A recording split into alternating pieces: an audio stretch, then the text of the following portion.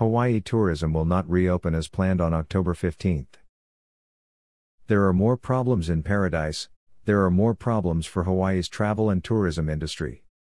Only the island of Oahu with Honolulu and Waikiki may reopen for tourism arrivals as originally planned and ordered by Hawaii Governor Ige.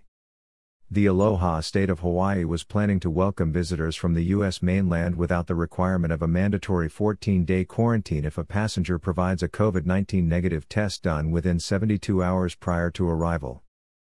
Airlines had been getting ready to transport again visitors to Hawaii. United Airlines said such a test can be done hours prior to departure at San Francisco Airport for a $250 fee or prior by mail.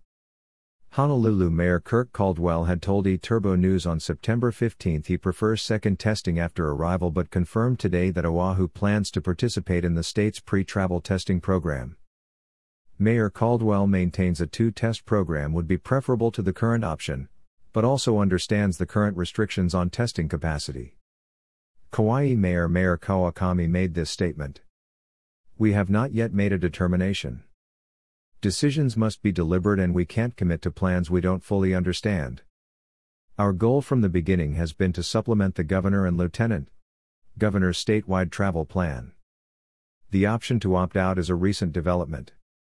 As we understand it, our proposal was denied in part because the state aimed for consistency across the board, so visitors would not be confused. How does the option to opt out achieve that goal? If each county were to opt out, where does that leave the statewide travel plan? We need more details on what an opt-out means for the counties, and whether that provides the option for us to implement a single test post-arrival program. If we were to remain in the program, the Lieutenant Governor has committed to implementing enhanced testing, such as a surveillance testing program, and we look forward to hearing details on how that will be implemented on October 15. Our goal is not to extend a mandatory 14-day quarantine in perpetuity. Our goal is to keep our community safe while we take a phased, responsible approach to reopening. We believed we could do that by offering an enhanced second test program."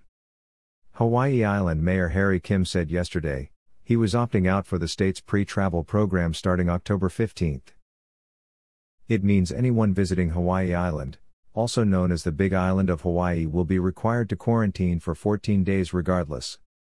eTurbo News reached out to Maui's Mayor Mike Victorino. A spokesperson for Mayor Mike Victorino said the mayor had not made a decision yet. Maui County also includes the island of Molokai and Lanai. In summary, as of now only the island of Oahu with Waikiki Beach are a 100% reopening for visitors.